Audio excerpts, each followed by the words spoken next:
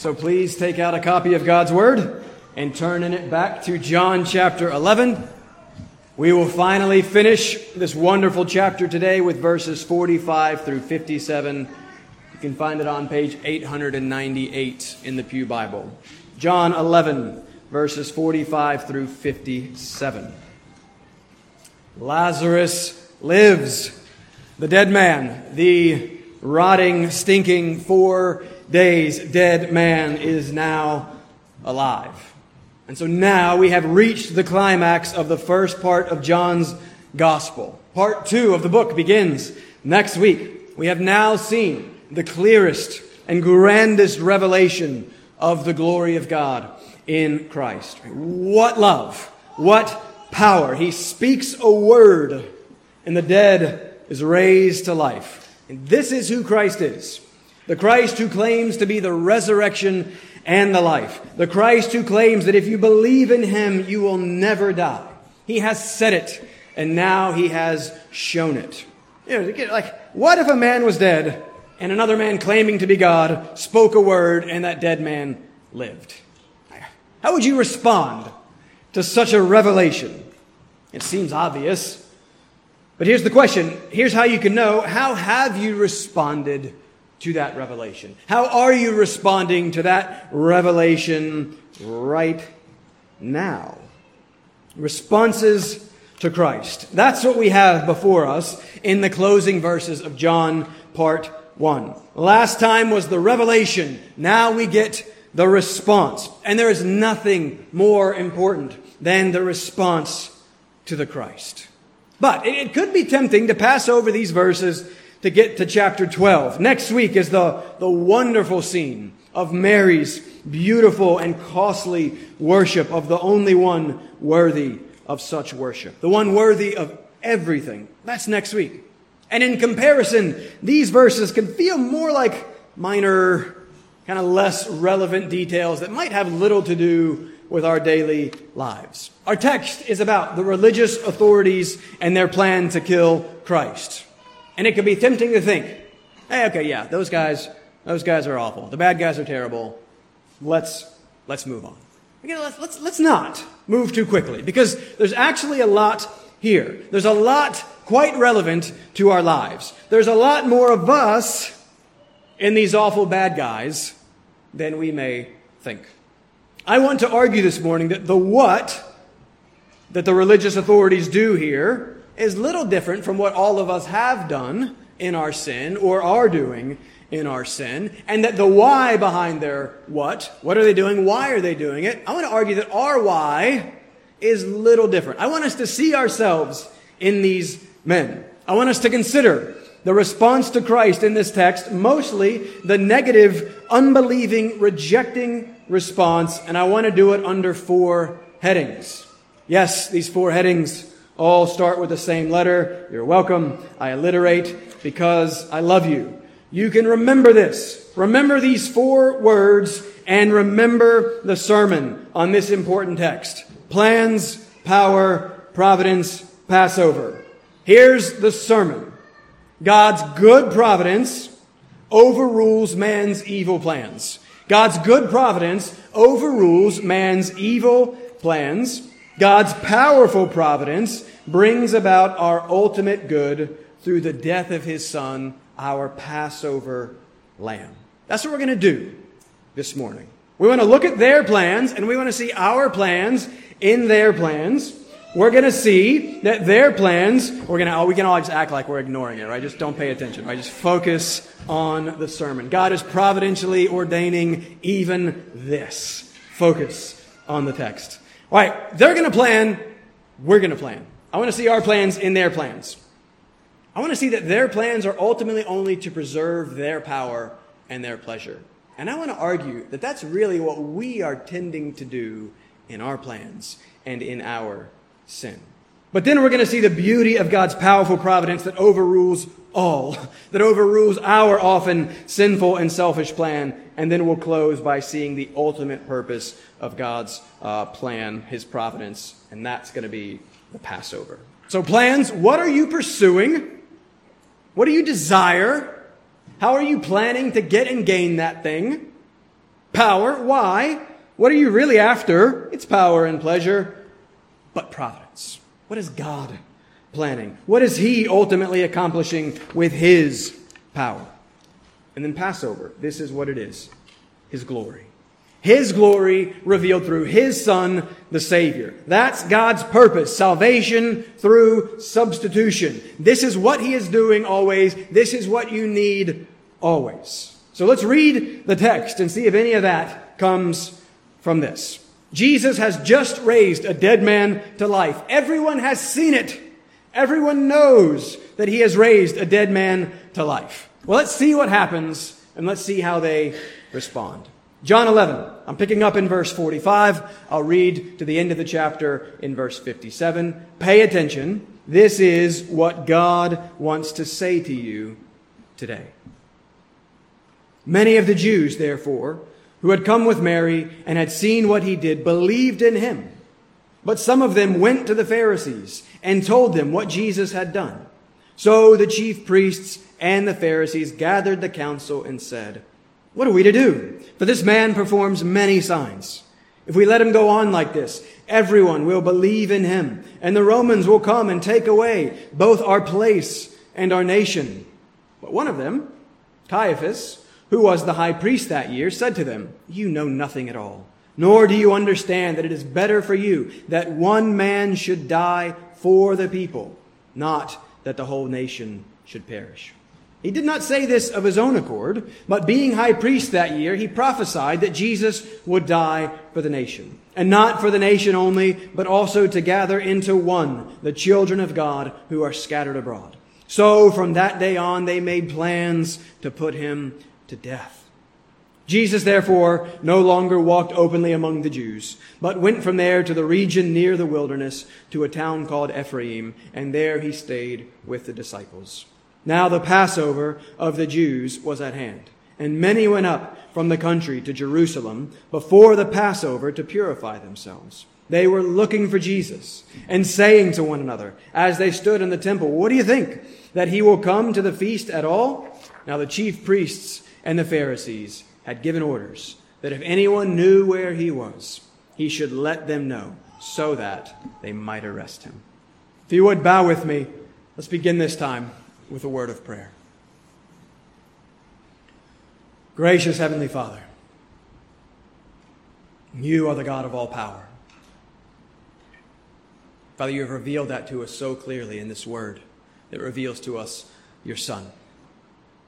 Father, and yet, as we have already prayed and confessed this morning, how sinfully have we pursued ourselves and tried to preserve our own power and to seek our own pleasure and to, in a sense, act as if we were God and You were not. Father, forgive us for how much of our lives revolves around seeking ourselves. Father, use this text to show us that tendency that remains within us. Father, use this text to reveal to us Your good and glorious providence that works and overrules all for Your glory and for our good. Father, use this text ultimately to show us Jesus Christ, the Passover Lamb, our substitute, our Savior, our only hope. Father, we desperately need Your help. Father, I am not able to minister the help and the comfort to the souls of Your people that they need. But Father, You are. Your Spirit is. So please, Father, set me aside. May my preaching not be in my own power, but in the power of Your Spirit. May You use this word to challenge us, to confront us. Father, ultimately to comfort us in Jesus Christ. Father, help us to see Him and love Him. We ask this all in His name. Amen. All right, point number one, we're talking first about the plans, and we pick that up from verse 53, where we see that, so from that day on, they made plans to put Him to death. But how did they get to that point? Let's take care of our context here in this first point. Because our text begins in verse 45 with what seems to be the right response to the revelation of Christ. We read that many saw what He did, the raising of Lazarus, and many believed in Him. And now we have seen throughout John, chapters 2 and chapters 8 particularly, how there is such a thing as false faith. There's something that looks like faith that is not faith. And John, in chapters 2 and 8, gives us clues that the crowds often had this surfacey belief about Jesus that was not saving trust in Jesus. But there's not really anything in our context that would lead us to believe that there's any reason to doubt the faith of verse 45. So it seems that many see and many believe. And remember, that's the whole point of this book. John's gospel, often called the gospel of belief, is repetitively and persistently concerned with revealing the Christ to you, that you may believe, that you may live. And so as we conclude part 1 of this book, it's a good time to remember and review John's purpose in writing. He tells us very clearly and very consistently, if this is not why you are here, if this is not what this whole thing is about for you, if this is not why you are reading and listening to John, you've missed the point. John tells us the point. Chapter 20, verse 31. But these signs are written so that you may believe that Jesus is the Christ, the Son of God, and that by believing you may have life in his name. That's John's purpose statement. That should be your life's purpose statement. That should be Woodside Community Church's purpose statement. Christ, faith in him, and the life that is found only in him. So there is then nothing more important than what it is that we are doing here right now. Because there's nothing more important than life. And the whole of life, obviously, is ultimately about life. But death. Right? We all die. We had a funeral in this room yesterday. Death comes for us all. Life is spoiled. Death ends life. What can be done? And that's what this whole book is about. Specifically, this chapter, the Christ who is life. The Christ who has claimed so clearly back in verse 25, I am the resurrection and the life. Whoever believes in me, though he die, yet shall he live. And everyone who lives and believes in me shall never die. And then he calls for the response. Do you believe this? And that's the question. And so many here in verse 45 see and believe and live. I assume and think there's a lot of truth and genuine and saving and living faith there. But it's not going to be our focus this morning. But look at verse 46. But some of them went to the Pharisees and told them what Jesus had done. At first, it's just kind of hard to believe. How could that be their response to such a revelation? How, after what they have just seen? Just keep in mind, this whole text, no one is trying to deny what has happened. No one is trying to explain it away. Lazarus was dead. Lazarus is alive. They saw it. What did they do with it? Well, they tattle. They're tattletales. In England, they would be called telltales. I like that a little bit better. Telltales. Today, we'd say they're rats or they're snitches. And we all know snitches get stitches, right? Everybody knows that. Back in the day, they would have been called pick-thanks. In the Pilgrim's Progress, Christian and faithful are arrested. They're put on trial. One of the 3 witnesses against them is called pick-thank. And he tells on them for speaking against the noble prince of the land. Satan is the prince. Don't be a pick-thank. Don't pick a thanks. In other words, don't pursue thanks or praise or favor by speaking against someone or telling on someone. That's a helpful qualification of the problem here. Let's be clear. I want my children to tell me when another child is sinning or doing something dangerous, right? I want to know that. That's not being a tattletale. We want people to speak and come to us when there is abuse. The problem with tale-bearing is the motive. A tattletale's motive is selfish. I do not want my children telling on their sisters just to get them in trouble. We're working on this right now with Tessa. Or to seek attention or praise. That's being a tattletale. But I do want them to tell on their sisters when the concern is genuinely for their good. It happened this week. It's dangerous that Tessa is standing on the heater and jumping off the heater. Dad, come and stop Tessa from jumping off the heater. Good, right? Thank you, daughters, right? That's not being a tattletale. That's being good. That's a good motive. The question is the motive. Is it good or is it bad? Here in contrast with those of verse 45, the motive is clearly bad. And so they go and tattle on the Christ. Knowing what the religious authorities think of Jesus. Knowing that they have already been out to get him. Now things are about to escalate. Now things get official. Look at verse 47. So the chief priests and the Pharisees gathered the council and said, "What are we to do? For this man performs many signs." Or we read the word council there. In the Greek, it's the word sunhedrion, or the Sanhedrin. There has been this sort of unofficial mob mentality movement toward trying to arrest and kill Jesus already. It hasn't been working.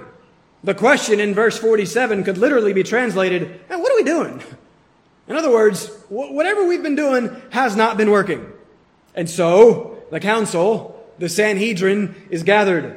They were just this was like the judicial, the legislative, and the executive body, all under the rule of the Romans, of course. But it was all three of those things kind of rolled into one. These guys, this group, governed all of Israel's internal affairs. There was no separation of powers. All the power, that's the last sheet. There's no more. You don't have to worry about it. All the power was possessed by these 70 men. And power seems to be their concern.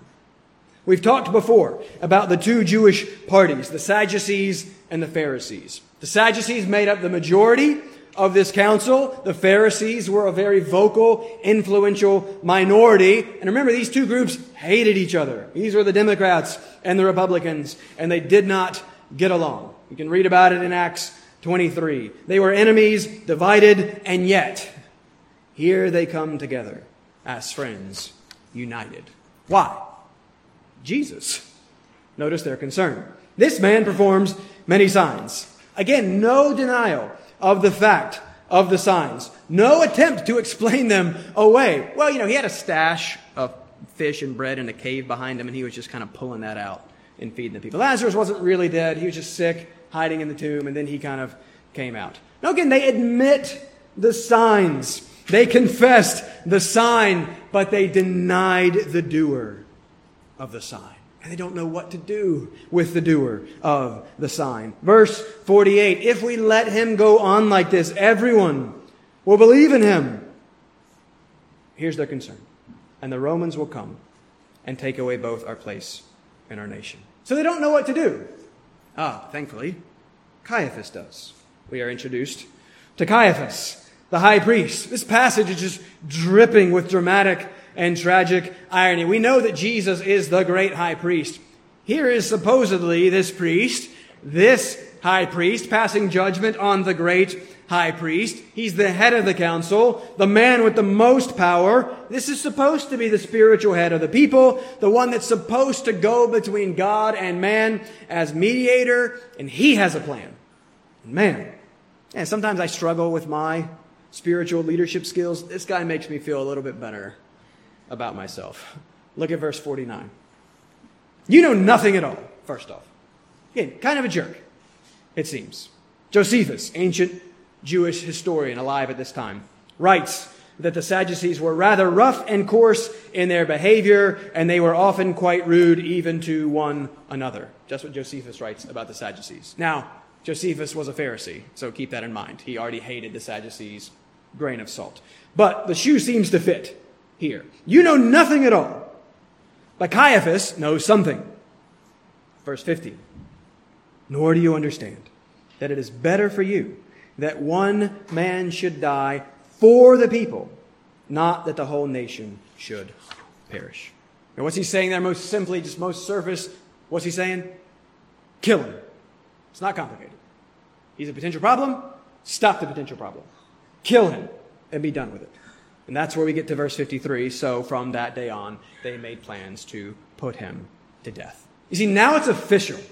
The most powerful man in the land, the most powerful group, they have now spoken. Rejection is the plan. Murder is the plan. That's their response to the revelation of Christ, the resurrection, and the life. They plan to kill the resurrection. They plan to put the life to death.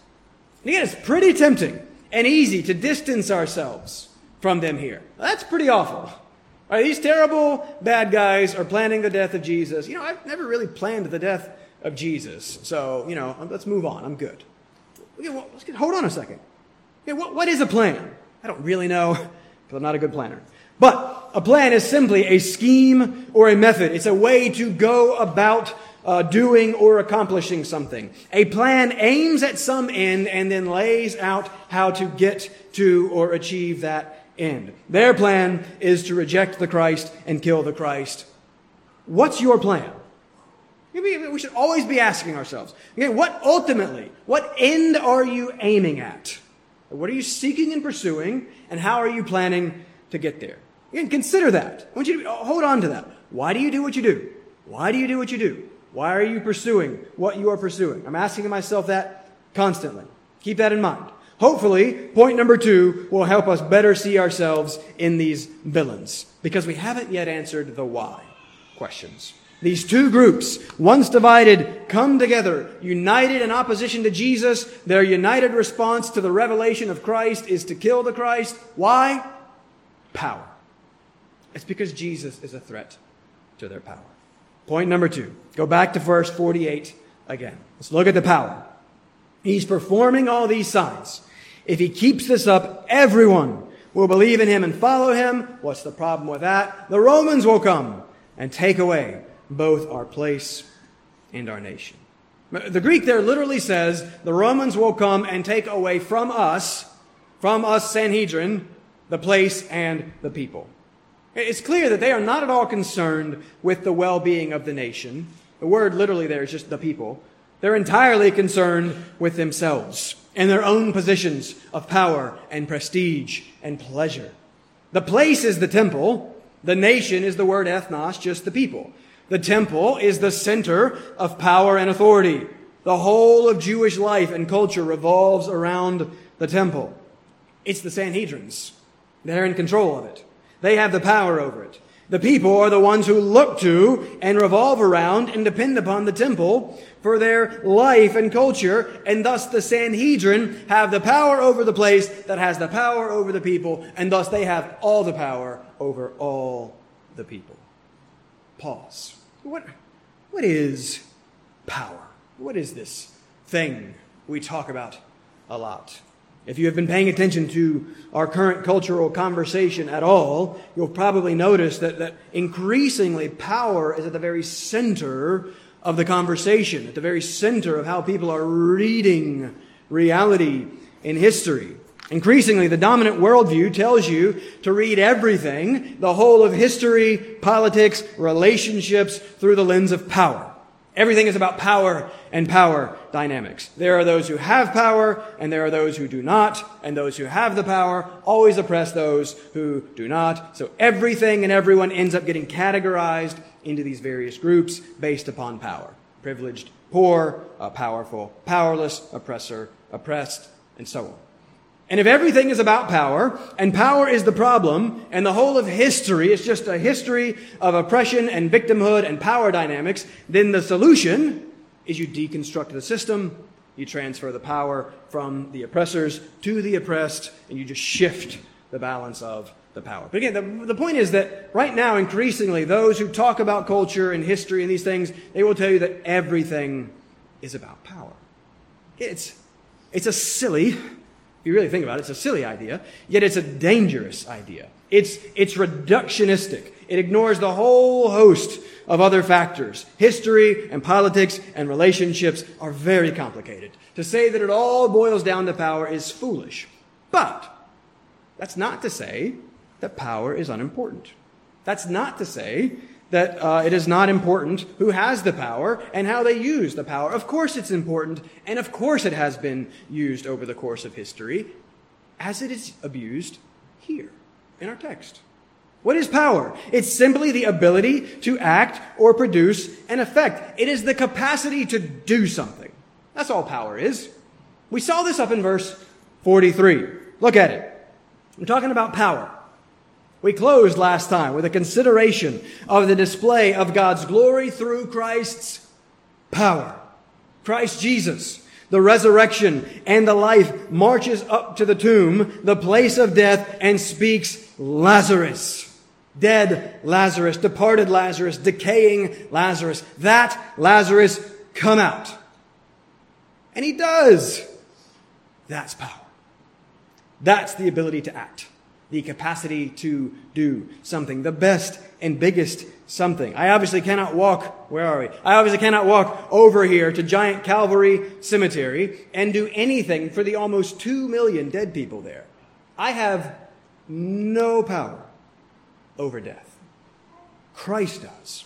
He has power. He is the great I am. He is Yahweh. Jeremiah 32:17. Ah, Lord God, it is you who have made the heavens and the earth by your great power. And by your outstretched arm, nothing is too hard for you.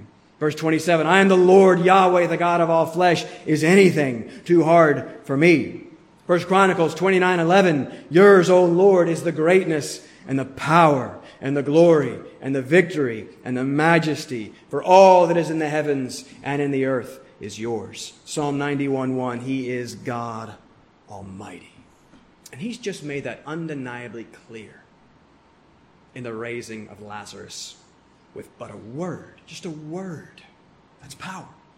I was reading Friday morning one of my favorite stories in Isaiah 36. Isaiah 36, Sennacherib, the king of Assyria.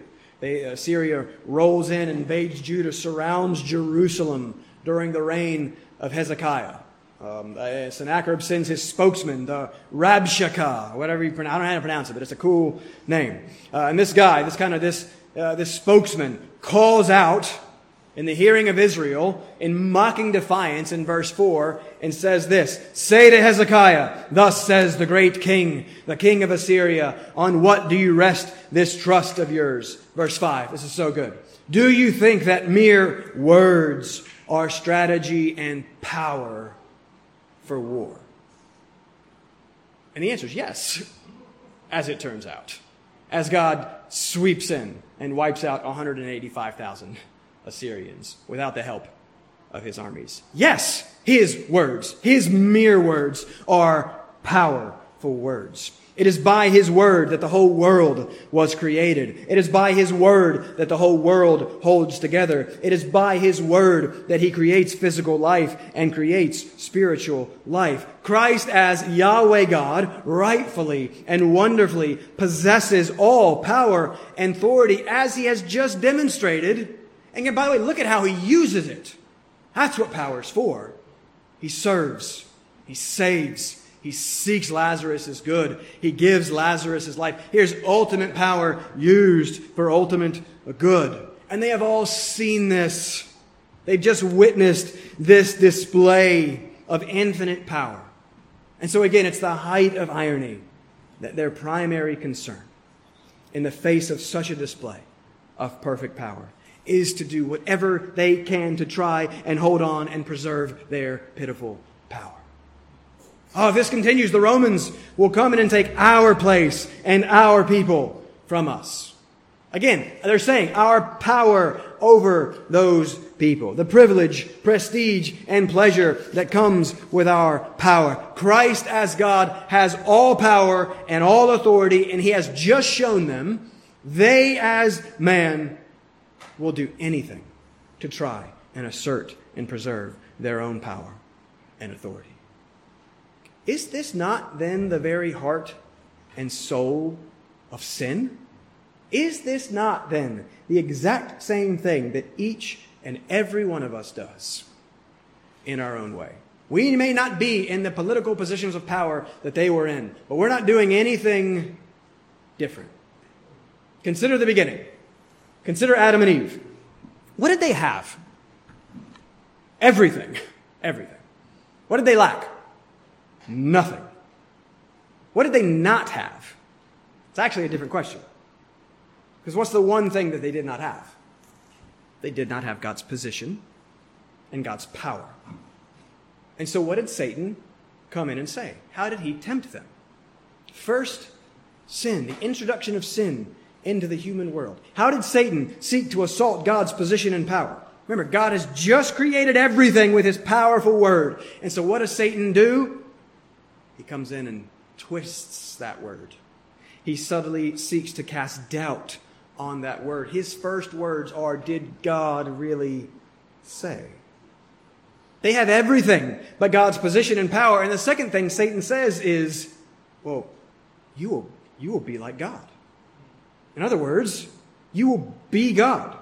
That's what he's holding out to them. He's tempted them with God's position and power. And listen, that's what sin is. That deadly combination of the unbelief and pride that both denies God and His Word and then asserts self and its Word in His place. That's what we do, all of us, every time in all of our sin. That's what we are saying every time. So we might not be saying it verbally or consciously, but we are saying, you are not good. Your Word is not good. You're wrong about this. I'm right. You must then not be God. I'm going to go ahead and be God then. You see, we're building towards substitution in point 4. I had to call it Passover for the alliteration, but we're going to be talking about substitution. I won't be able to resist my favorite substitution quote from John Stott. It's been a couple of months, but it's so brilliant. But Stott starts by saying that substitution lies at the very heart of sin. When you think of sin, think of substitution. The essence of sin is man substituting himself for God. Man asserts himself against God. Man puts himself where only God deserves to be. Man claims rights, prerogatives, power that belongs to God alone. Sin is substitution. It is our foolish and evil attempt to put ourselves where only God belongs, to claim what belongs to God alone, to try and be God. That's what sin is. It's not just making a mistake. It's not just breaking some rules. Yes, sin is disobeying or not conforming to God's law in any way. Shorter catechism. But God's law, remember, is a revelation and reflection of His heart, of His perfect moral character and goodness. And thus the breaking of that law that reflects that heart is a direct assault on Him. It is a direct and defiant assertion of ourselves against Him and an attempt to put ourselves in His place. What if we believed that this is really what our sin is? Our attempt to dethrone God, to ungod God, to kill God. What if you reminded yourself and rehearsed this next time you were tempted to look at pornography or to gossip or to tear down a brother or sister in Christ with your words? Oh, hold on. This is sin. What is that? Oh, this is an evil attempt to put myself in God's place, to defy God, to deny God, to destroy God, to try and be God. Again, wouldn't we act and live differently if we actually believe sin is what Scripture says that it is? So much more than we tend to think. So much infinitely worse and weighty. And there are few clearer examples of this than our text. These foolish, sinful little men are so concerned with preserving their pitiful power that they are willing to put to death the God of all power. They're concerned with preserving their power, but what they end up doing is only revealing unbelief's great power. Because, of course, they don't believe that Jesus is the God of all power. But they should. Look at what He's just done. He has just so clearly revealed who He is in what He has done. He has undeniably displayed His power over death itself as life itself, and yet they can't. They won't see it. Again, that's an important lesson for us. No amount of evidence will suffice to convince those who are settled in their opposition to Christ. You can be the best and brightest apologist in the world. You can set up and knock down all the arguments perfectly. Ultimately, it won't matter. Because let's be honest, we are not. People are not rational. Right? People are rationalizing. We have what we want to believe, that which best serves us, and then we sort through the facts and interpret them in whatever way best serves to confirm what we want to believe. And so again, just like them, our only hope is grace. Our only hope is a Spirit-given sight of the glory of Christ. And this is why the best thing that we do is we point people to Christ. We use the Word. We bring people in contact with the Christ of the Word, and we hope that God will open eyes. But they, in their sin, can't see it. They are only concerned with themselves. They are only concerned with preserving the power to pursue their pleasure. And that's where we're really no different. No one's rejection of Christ is intellectual or evidence-based. It is always moral.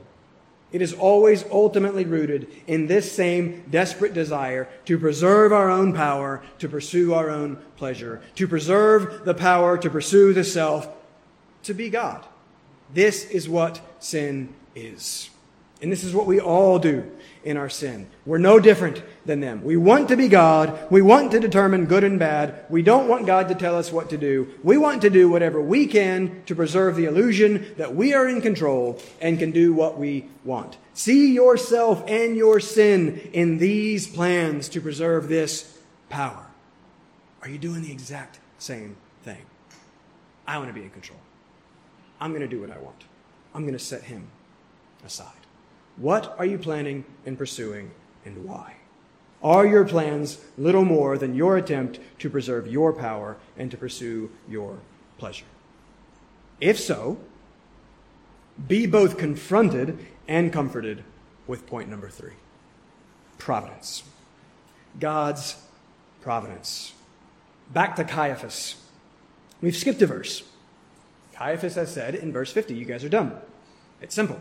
Kill Jesus. It's better that one man should die for the people. Look at verse 51. This is such an important verse. 51.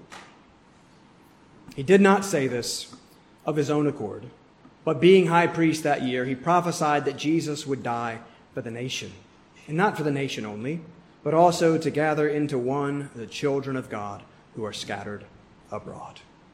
The Greek of the first part of 51 literally reads, now this he did not say of himself. The King James says, in this he spake not of himself. I'm try to bring spake back. The NASB is best. Now he did not say this on his own. He did not say this on his own. What does that mean? Yeah, whose words are these? Verse 50 is clear. These are Caiaphas's words. Verse 51 is equally clear. These are God's words. Caiaphas was not forced or coerced to utter these words. Caiaphas chose these words. He spoke these words. He poured his meaning and his intent into these words. And God ordained these words. God chose these words. God spoke these words. God poured his meaning and his intent into these words. This then is a wonderfully helpful verse as we struggle and seek to see how both God is sovereign and man is responsible. And it's hard for our little finite brains to hold together. It's so hard that many Christians just reject one or the other. Well, I'm going to get rid of this one or this one. Well, we cannot quite understand how both can be true, so we're just going to deny, God's absolute. He can't be absolute sovereignty. Man has to have absolute autonomy and libertarian free will, and so God can't be sovereign. So they deny God's sovereignty. Also, people end up denying the responsibility or the legitimate freedom of man, right? There's these both extremes that people flip to because we can't see how these two things hold together. Both extremes are wrong because here we see Scripture clearly affirming the compatibility of God's sovereignty and man's responsibility. They go together. They work together. They are both true, and this is wonderfully good news for you.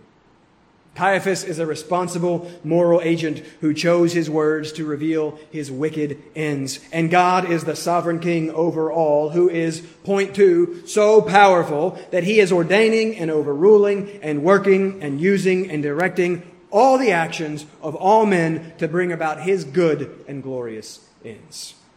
And this, verse 51, is why this point is God's providence. Or this point could have just been plans part 2. Man's plans, God's plans. Again, that's all that providence is. It's the working out of God's plans. It's kind of like the Presbyterians have stolen the purview of providence. That was off the top of my head. That's pretty good. That's sad. That should not be the case. Baptists used to be all about God's providence.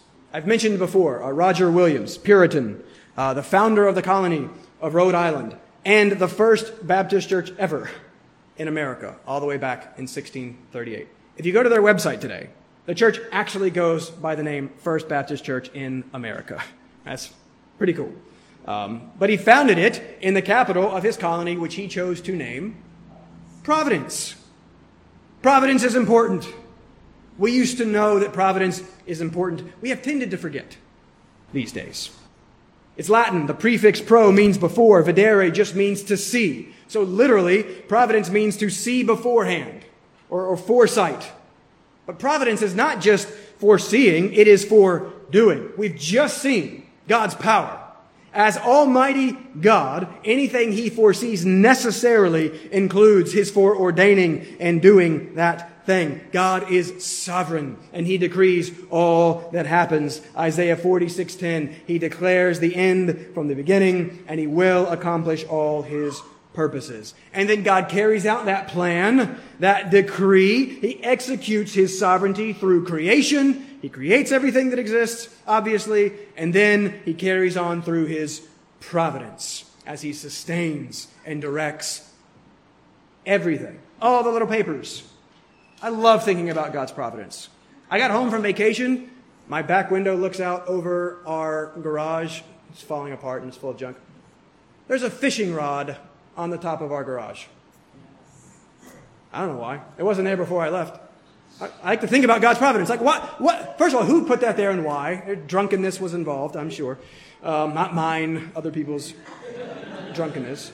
But I love to think about, in God's sovereignty and in God's providence, like, what's He doing? What's the ordaining and directing and going on that He decided and chose and ordained that there's a fishing pole on the top of my garage? And all these little papers falling down so that you're distracted and laughing while I'm preaching. And I love to consider God's particular providence and see what God is doing through all the details to bring out all the sinfulness and the wickedness in my heart. You need God's providence. Chapter 5, paragraph 1 of the 1689. What is it? Providence. God, the good creator of all things, in His infinite power and wisdom, upholds, directs, arranges, and governs all creatures and things. Nothing happens to anyone by chance or outside of God's providence. Right? So God's providence is simply His upholding, His sustaining of all things. It's His directing, His governing of all things. And so before time began, God decrees all that is going to come to pass, and then God perfectly and actively sustains and directs all things to His good and glorious ends. That's His sovereignty, His power in point 2, working itself out in His providence or plan point 3. And that's what we see happening in verse 51. And what I want you to see how this is such good news. Yes, I preach providence a lot, but it's because I honestly believe we desperately need to know it and live in light of it. Because do you understand what this means for you? I think Caiaphas is terrible. His plans are wicked, aimed at evil ends. But God is good.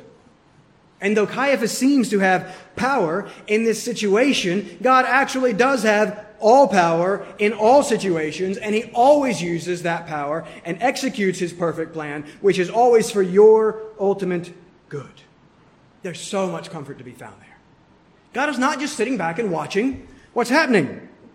He's actively ordaining and ordering, decreeing and directing, using and overruling even the evil of His enemies, even the sinful foolishness of His children, of us. And He's able to take all of that and work it and use it and bring good out of it and through it. Proverbs 19:21. Many are the plans in the mind of a man, but it is the purpose of the Lord that will stand. Man's plan, God's plan. God's providence overrules man's sinful plan. And praise God for that. I've had all kinds of stupid plans. My stupid plans can do nothing to halt or hinder His perfect plan. His purpose will stand. I can't mess it up. I have great capacity to mess things up. I can't mess His plan up. Huge. His purpose will stand. You can't mess it up either. I've always loved the picture we're given in the second Psalm. You need to know and memorize Psalm 1 and 2. Psalm 1, God's Word. Psalm 2, God's King. Psalm 1, Jesus is the Word. Psalm 2, Jesus is the King of Kings. It's all about Him. Blessing is found in the Word and in the Son of God. Central to everything. But in Psalm 2, the nations are raging and plotting. And it may feel like that right now.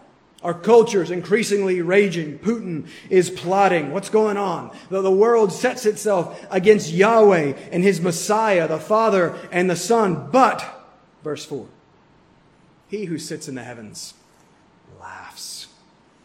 The Lord holds them in derision. That which may look so foreboding and formidable to us, that which may look so powerful, it's nothing.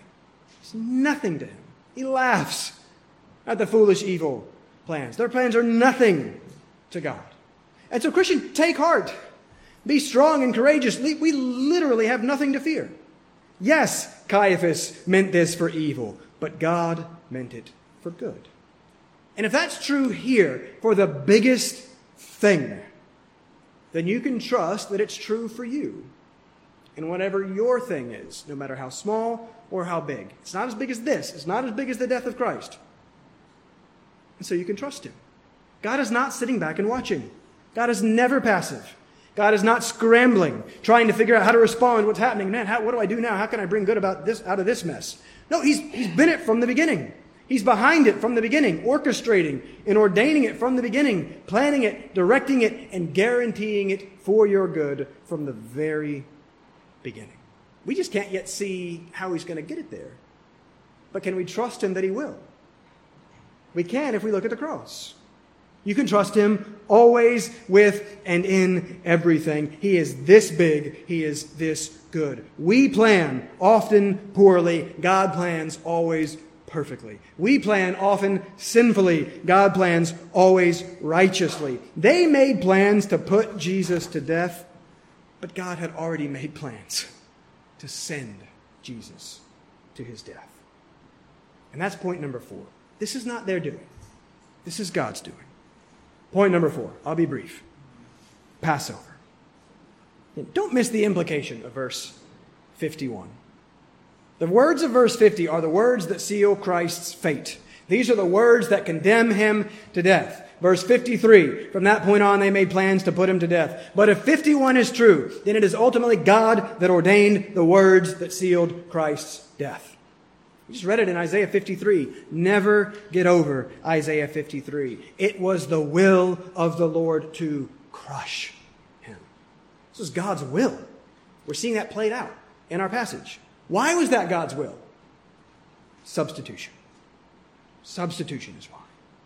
We saw it with sin. Sin is at its heart a substitution. So is salvation.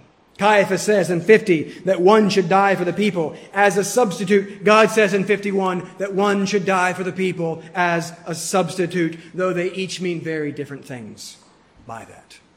I love how Piper puts this. He says, Caiaphas meant, we will kill Jesus so the Romans won't kill us. God meant, I will kill my son so I don't have to kill you.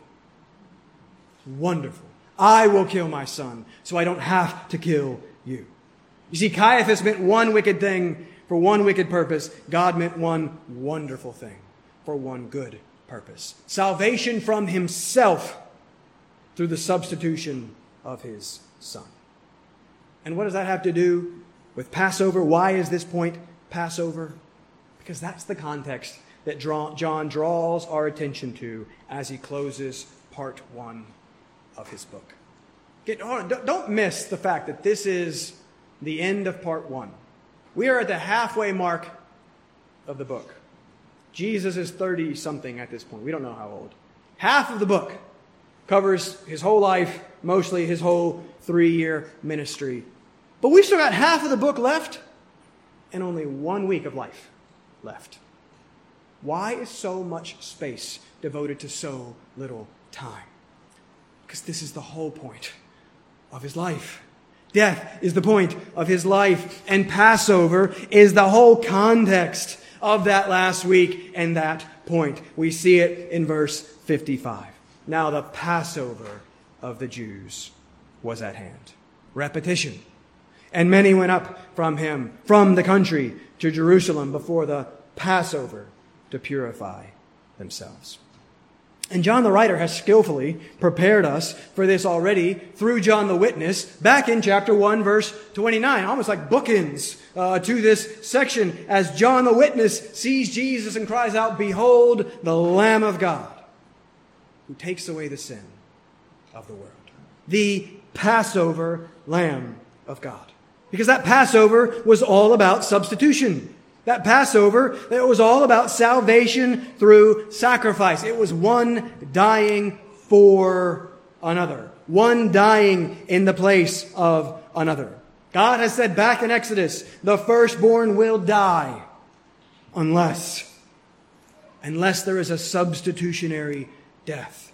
Unless something dies in the place of that firstborn. Sacrifice the lamb. Paint the doorpost with the blood, and I will pass over the place and the person. There has already been a death. The firstborn can live. And that is all about Christ. The whole point of that is to point us to Christ, our sacrificial lamb. A lamb can't take the place of a person. An animal cannot pay the penalty for a human created in the image of God. But God can. God become man can. And that's what Christ has done. That's what this whole first part has been building towards. This whole second part, this last week, this is why he has come. This is why half the book is devoted to 1 week, his death in our place for the forgiveness of our sins. That's what the whole thing's about. Sin separates. The wages of sin is death. Something has to be done about that for there to be life, for us to live. The sin has to be paid for. God himself has come to make the payment in the person of Jesus Christ, dying on the cross for our sin. This is the gospel. The good news that Paul tells us is the power of God for salvation. We've just seen that power is the ability to act or accomplish. That means that the gospel is able to produce an effect. The gospel has the capacity to do something. It saves, it affects, it creates, it produces life. And that's why it is ultimately God that ordains and orders and sends his Son to die. Because that was the only way for us to live. That's why this comes right after verse 25. Right after he has said, "I'm the resurrection and the life. Whoever believes in me, though he die, yet shall he live." That's only possible because the resurrection was killed and the life died for us. Substitution.